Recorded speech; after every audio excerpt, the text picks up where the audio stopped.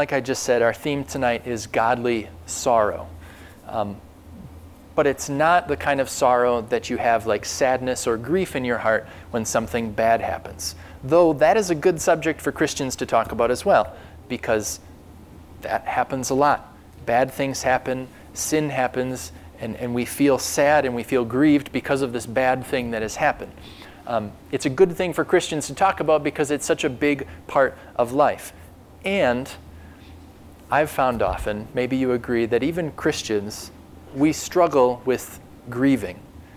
Like you'll be sad or full of grief, and you'll look back at the grief and the sadness, and you won't be satisfied with how you went through it. Because we ask all these questions like, how much grief should I have? How sad should I be? For how long should I be sad about this sad thing that happened? It's a good subject for Christians to talk about. But it's not what we're going to talk about tonight. Why do I say this then? Consider it an open invitation. If you're grieving about something bad or sad that has happened, or you will grieve in the future, or you've grieved in the past and you're not quite sure about how it all happened, talk to me. It's a good thing to talk about. But the godly sorrow, or you might say the godly grief we're talking about tonight, is not that. It's something else. We find what it is in 2 Corinthians 7, verses 8 through 11. Paul is writing his second letter to the same church, the church in the city of Corinth. Here's what he says. Even if I caused you sorrow by my letter, I do not regret it. Though I did regret it, I see that my letter hurt you, but only for a little while. Yet now I am happy, not because you were made sorry, but because your sorrow led you to repentance. For you became sorrowful as God intended, and so were not harmed in any way by us. Godly sorrow brings repentance that leads to salvation and leaves no regret. But worldly sorrow brings death. See what this godly sorrow has produced in you. What earnestness, what eagerness to clear yourselves, what indignation, what alarm, what longing, what concern, what readiness to see justice done. This is God's word. Now in these verses, Paul is like the parent and the Corinthians are like the child. And the situation is like when a parent rebukes or reprimands a child and is pretty straightforward and harsh with the child, and then you've probably seen it, whether in your own child or another one, you see it, the child's lip starts to quiver, and then they burst into tears. And in that moment, the parent is worried. Did I go too far? Was I too hard on the child? And then the child is crying, and the parent holds open his or her arms, and the child runs to the parent and says, I'm so sorry. And the parent picks up the child and says, I forgive you. I love you. So what happened here was this. Paul had written a scathing letter to the Corinthians. It's in the Bible. It's called 1 Corinthians. And he wrote this letter to them because he had to. Because in the church, among the Christian group of people living in Corinth, there was an issue. And the issue was incest. But he wasn't writing the scathing letter because of the incest. He was writing the scathing letter because the church didn't care that it was going on. This would be like among our Illumin church family, if there were a case of incest, like a guy and his stepmother together. It would be like that, and if everybody knew about it, but we didn't do anything about it. We didn't observe it. We didn't say that it was bad, like we said, oh, it's not that big of a deal. Or it would be like us actually saying it was okay, and this is just a normal thing. That's what was actually going on in the church among a group of Christians in the city of Corinth. And that's why Paul had to write the scathing letter. Here's a couple sentences from his letter. 1 Corinthians chapter 5. He said to them, even pagans do not tolerate this type of sin. A man is sleeping with his father's wife, probably stepmother. And you are proud, he says. Shouldn't you rather have gone into mourning and have put out of your fellowship the man who has been doing this? That's what Paul wrote. And then he saw the Corinthians' proverbial lip quiver, and he saw them burst out in tears, and for a minute, he regretted what he wrote because he was worried. He was worried that he had gone too far, that he had been too harsh on them, that the result of him writing this scathing letter was not going to be that they said they were sorry for their sins, but that he was worried that the result was going to be that they kind of did what kids sometimes do, that they cross their arms and they furrow their brow and they go, humph, and they turn away. He was worried they were going to turn away from him as their pastor, and that they were going to turn away from God and they were going to harden their hearts. He was nervous about this. He regretted what he said, but only for a minute, because that didn't happen. They didn't turn away. It wasn't too much, because they recognized their sin. They recognized their sin and they repented. And repentance has two parts. Number one, they were sorry for what they had done. Not because they got caught or not because they felt bad, but they were sorry because they knew it was wrong and they had hurt God. And then the second part of repentance is that they had faith that Jesus forgave even these sins. They were sorry for what they did. They had faith in Jesus' forgiveness. And then if you read verse 11, you can do it later.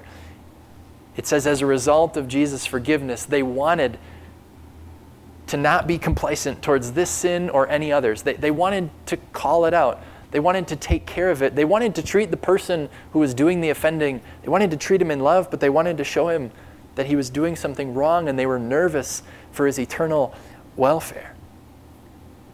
It says, Paul says that they were alarmed, that they were full of indignation at the sin and at how they had handled it. They wanted to change their ways, which is a natural result of repentance.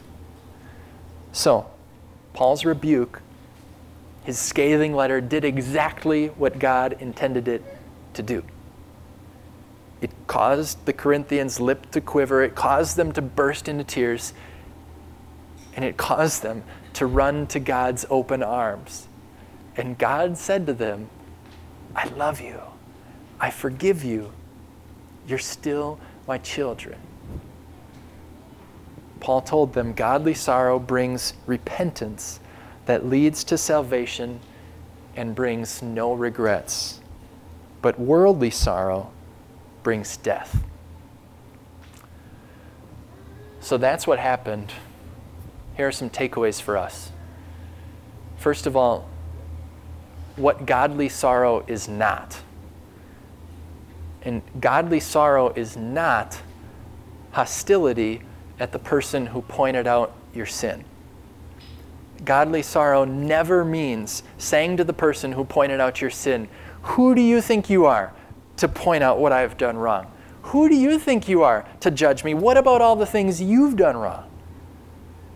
And the hard part is, even if they didn't point out your sin in the right way, we talked about judgment the last 4 weeks in February, even if they did a horrible job and they didn't do it properly, they didn't judge properly, even then, godly sorrow is never being hostile towards the one who shows you your sin, even though that's our first inclination when someone points out something that we did wrong. Secondly, godly sorrow is also not hostility towards yourself.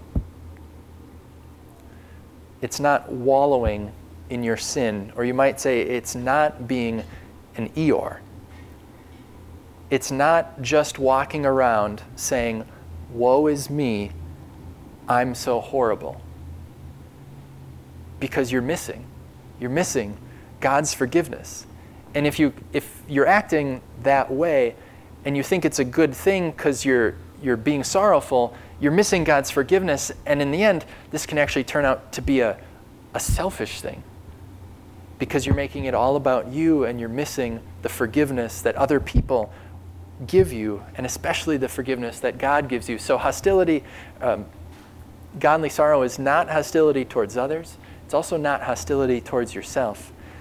And last, but definitely not least, godly sorrow is not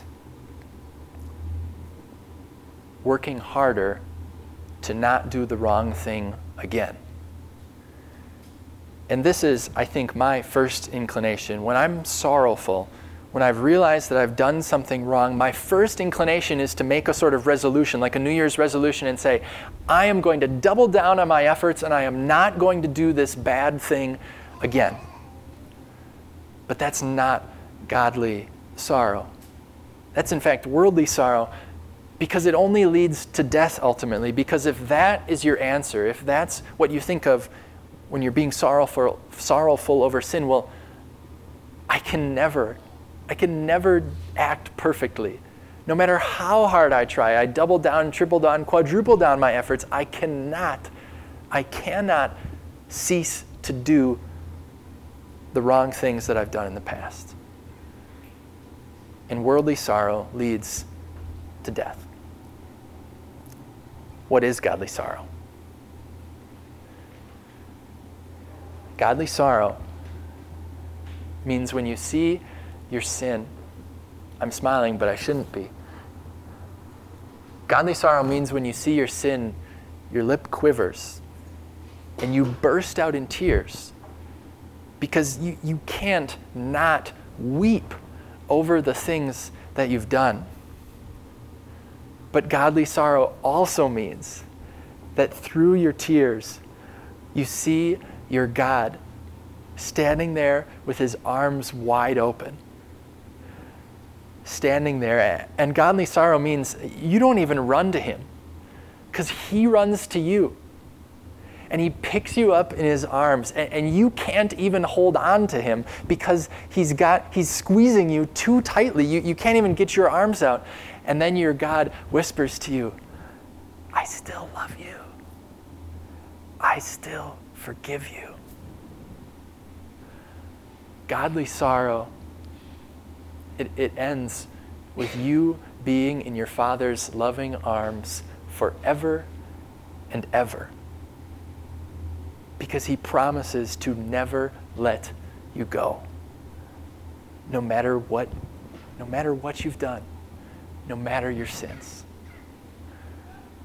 Godly sorrow, if you want proof that that's the case, join me in surveying. Join me in looking at the wondrous cross of your Savior, Jesus. And that's exactly what we're going to do in our next song. It's called When I Survey the Wondrous Cross.